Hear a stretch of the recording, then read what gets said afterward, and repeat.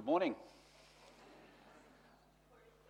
If I haven't met you before, my name's Anthony and I'm a part of the ministry team here at York Street, and it's my privilege to be sharing the message with you today. If you've been with us over the past couple of weeks, you'll know that we've been reflecting on what it means to be all in for God.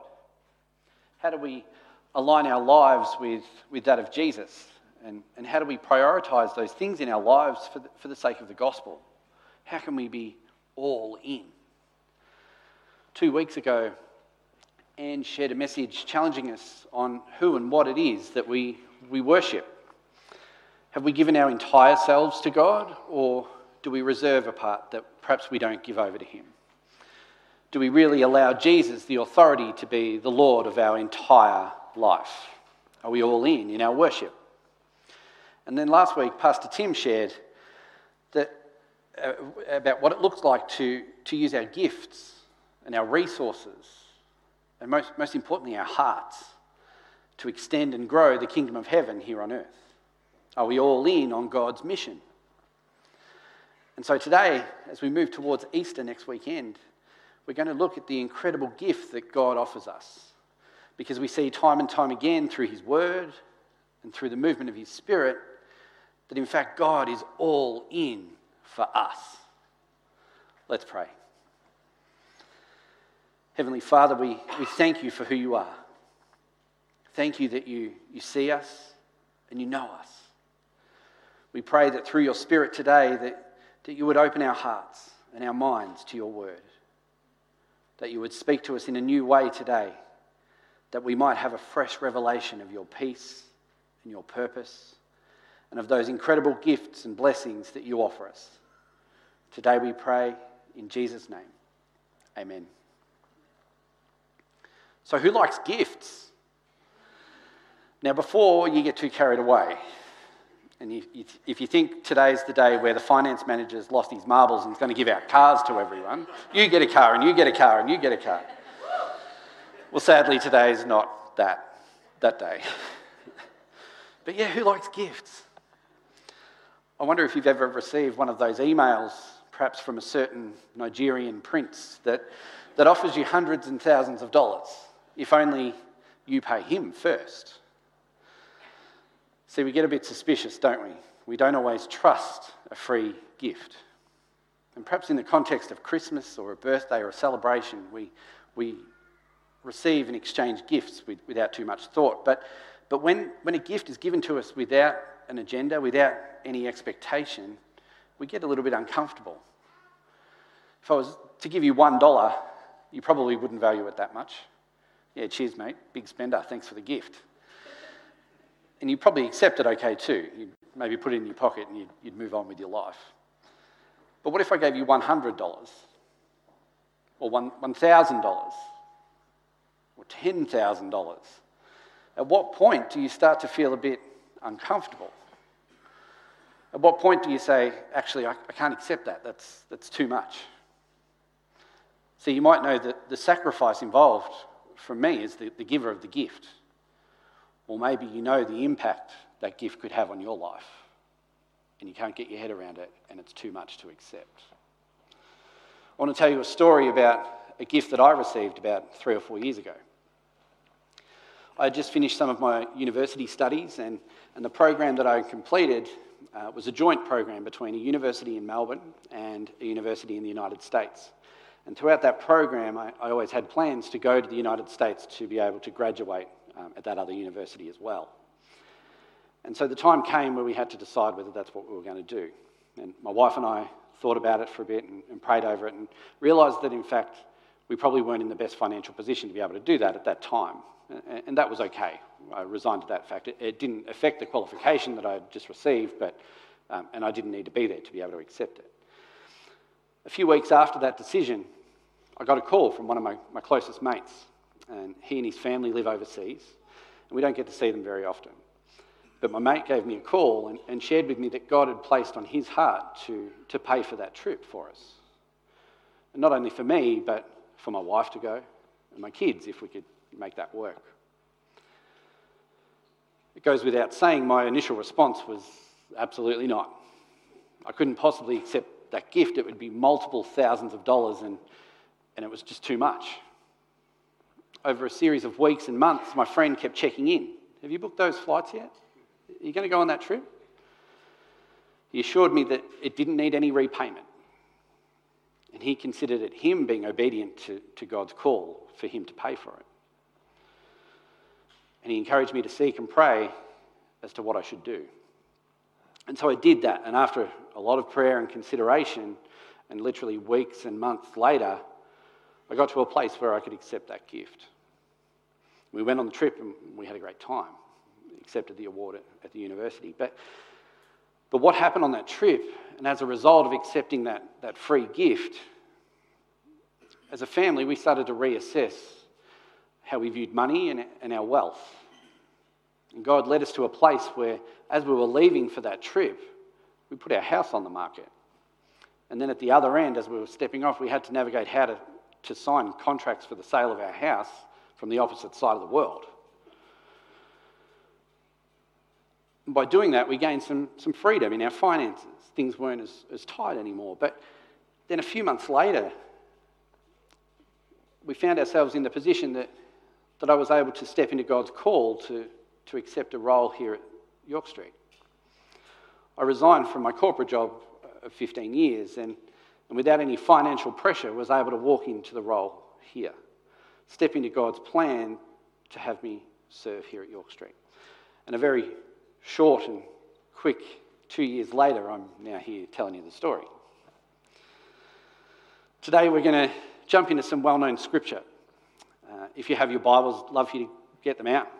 The words will be on the screen as well. We're going to have a look at Luke 15. And to add a bit of context here, Jesus is starting to make a name for himself. He's shaking things up a bit. He's beginning to rattle a few cages. And the religious leaders at the time, that we know as the Pharisees, they start to challenge him and start to question him. With all the style and grace that only Jesus could do himself, he rebukes them and shares with them in parables. And Luke 15 starts with a story of the lost sheep. It might be familiar to some of you today.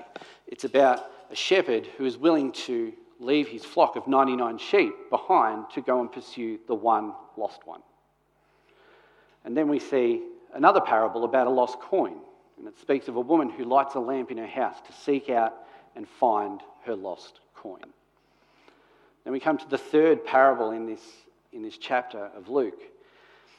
And it says, Jesus continued, having just shared the other two parables. There was a man who had 2 sons. The younger one said to his father, "Father, give me a share of my estate, your estate, rather." So he divided his property between them. Let's stop there for a sec. See, we need to understand the gravity of what's actually going on here. He's not asking for a handout. He doesn't just want a few bucks to go and hang out with his mates. He's asking his father to sell up everything to be able to give him his inheritance now. He's essentially wishing his father dead so he could cash in. Not long after that, the younger son got together all he had, including the inheritance, and set off for a distant country. And there he squandered his wealth in wild living. Not sure if you've heard of that saying, burning a hole in your pocket, when you come into some money and you just need to get rid of it, you want to spend it and you want to get all the things. Well, that's this guy. He's squandering his money all over the place. After he had spent everything, there was a severe famine in that country, and he began to be in need. So he went and hired himself out to a citizen of that country, who sent him to his fields to feed pigs. He longed to fill his stomach with the pods that those pigs were eating, but no one gave him anything. So we see he's gone from what he thinks is the heights of life, all the wealth and the stature and the cash to splash around, to the depths of life. Literally, life is in the pits. Tending to pigs, and remember in the Old Testament times, we know that pigs were the lowest of animals. They were dirty, they were unclean, and they were detestable. And here's this guy not only looking after them, but living with them. He's gone from the top of the social food chain all the way to the bottom. From verse 17, when he came to his senses, he said, "How many of my father's hired servants have food to spare, yet here I am starving to death? I will set out and go back to my father and say to him, 'Father, I have sinned against heaven and against you. I am no longer worthy to be called your son. Make me like one of your hired servants.' So he comes to his senses. He makes the choice to return to the father. He knows he doesn't deserve to be considered a son anymore, but just maybe he could be a servant of the father's household, because then at least then he might have a small amount of money and he might be able to eat. So he got up and went to his father. But while he was still a long way off, the father saw him and, filled with compassion for him, ran to his son, threw his arms around him and kissed him. See, he'd been looking. We learn from the narrative of the 3 parables that we've just had a chat about that, in fact, he'd been looking. He'd been searching and hoping every day that his son would return, looking in the distance. And then one day he comes. And the son's hungry and unclean, and he doesn't have any shoes, and he's covered in pig mess. And here he comes wandering in his brokenness, in his dirtiness, in his unworthiness. And the father recognises him in the distance. And he comes running to meet him. The father said to him, 'Father, I've sinned against heaven and against you, and I'm no longer worthy to be called your son.' And the father interrupts and he says, 'Quick, bring the best robe,' calls out to his servants. 'Quick, bring the best robe and put it on him. Put a ring on his finger and sandals on his feet. Bring the fattened calf and kill it. Let's have a feast and celebrate. For this son of mine was dead and is alive again. He was lost and is found.' So they begin to celebrate. See, we see the father doesn't condemn him, which we think he would almost be entitled to do. He doesn't judge him. He doesn't ask for his repayment. He just loves him. He doesn't see the mess the son's in. He sees beyond it. Sees beyond the brokenness and the dirtiness. And in fact, he covers it. He calls for a robe and covers the mess that his son has created. And not only does he forgive him, but he allows him back into the family. See, that's what the ring's about. The ring denotes his membership into the family. And so he gives him the ring. It's completely undeserved. The son himself didn't expect the reception he received. The robe, the ring, the sandals, they're all the father's way of not only offering his forgiveness, but more than that, his overwhelming, undeserved grace. Meanwhile, the older son was in the field, and when he came near the house, he heard the music and dancing. So he called out to one of the servants and asked him what was going on. 'Your brother has come,' he replied, 'and your father has killed the fattened calf because he has him back safe and sound.' The older brother became angry and refused to go in. Anyone relate? So the father went out and pleaded with him. But he answered his father, and you can tell the tone in which this is spoken. 'Look, after all these years I've been slaving for you and never disobeyed your orders. Yet you never even gave me a young goat so I could celebrate with my friends. But when this son of yours,' not my brother, 'this son of yours who has squandered your property with prostitutes comes home, you kill the fattened calf for him.' What? The older son's fuming. He's so angry. Why should his brother get all of this stuff when I've stayed here and worked hard? I've obeyed you. I've worked your farm. I'm the good son. I'm not sure if you can relate to this. If you've got kids, I know there's been times when I've been disciplining one of our daughters and the other one rolls in and it's like, but I've been a good girl, haven't I, Dad? I'm like, yes, but maybe go and read Luke 15. The scripture continues, my son, the father said, you are always with me and everything I have is yours. But we had to celebrate and be glad because this brother of yours was dead and is alive again. He was lost and is found.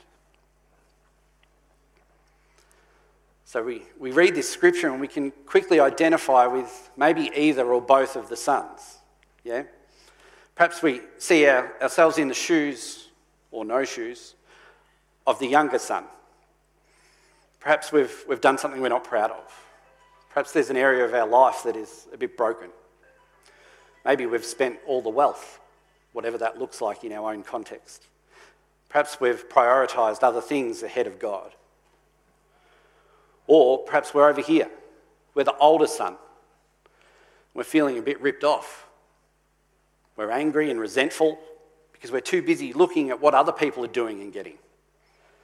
We're jealous and we want our share. And how easy it is to fall into that trap of pointing the finger at other people's failings, when in fact that same pride and that same arrogance is in fact just as much a barrier to the Father as that other person's sins.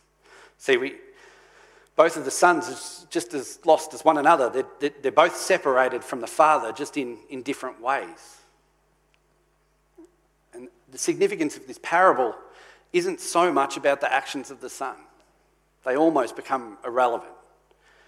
It's all about the actions of the Father. See, the father in the parable was all in when he came running to the son. He was all in when he wrapped his son in the robe and gave him the ring and sandals. But we see that he was also all in the pigsty.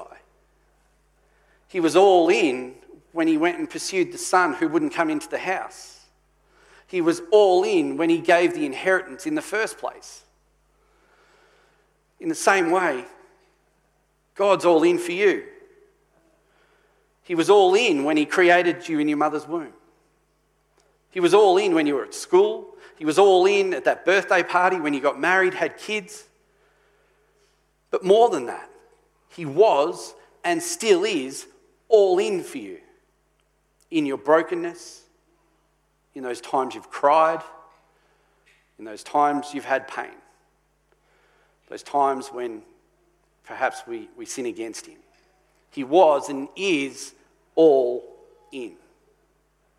And he was all in when Jesus went to the cross and died for you and me. See, whether you know him yet or not, he's all in. He's ready and waiting with the free gift. And he's searching every day, hoping that you'll return. He has the free gift, but we need to be able to accept it. See, we think that the free gift from God is our salvation, which it absolutely is. The forgiveness and mercy from what we deserve. But you know what? It's actually so much more than that. The gift is so much bigger. He wants to have a relationship with us. He wants to invite us into his house and spend time with us. He wants to love us. See, my mate who paid for the trip, whilst we had a great time, it wasn't about the trip. It wasn't about the money. It was the fact that he cared so much that he would be willing to pay for it for us. We didn't deserve it, yet it completely changed the direction of our lives. But that gift had to be accepted. See, a relationship with Jesus starts in exactly the same way. Simply accepting the fact that we don't and won't have it all together. Like the younger son, but if we make our way back towards the Father, all broken, all worthy, or unworthy, and humbled before him, he'll come running to find us. He's been searching every day. He wants to change the direction of our lives because he's all in for you and he's all in for me. So in a minute, I'm going to ask you to all close your eyes. I'm going to invite you to pray a prayer with me. And maybe today it's the first time you've ever prayed these words. Or maybe today you need to pray them again. You can pray it quietly under your breath. You can pray these words to God in your mind. Or you could just simply say, God, that's me.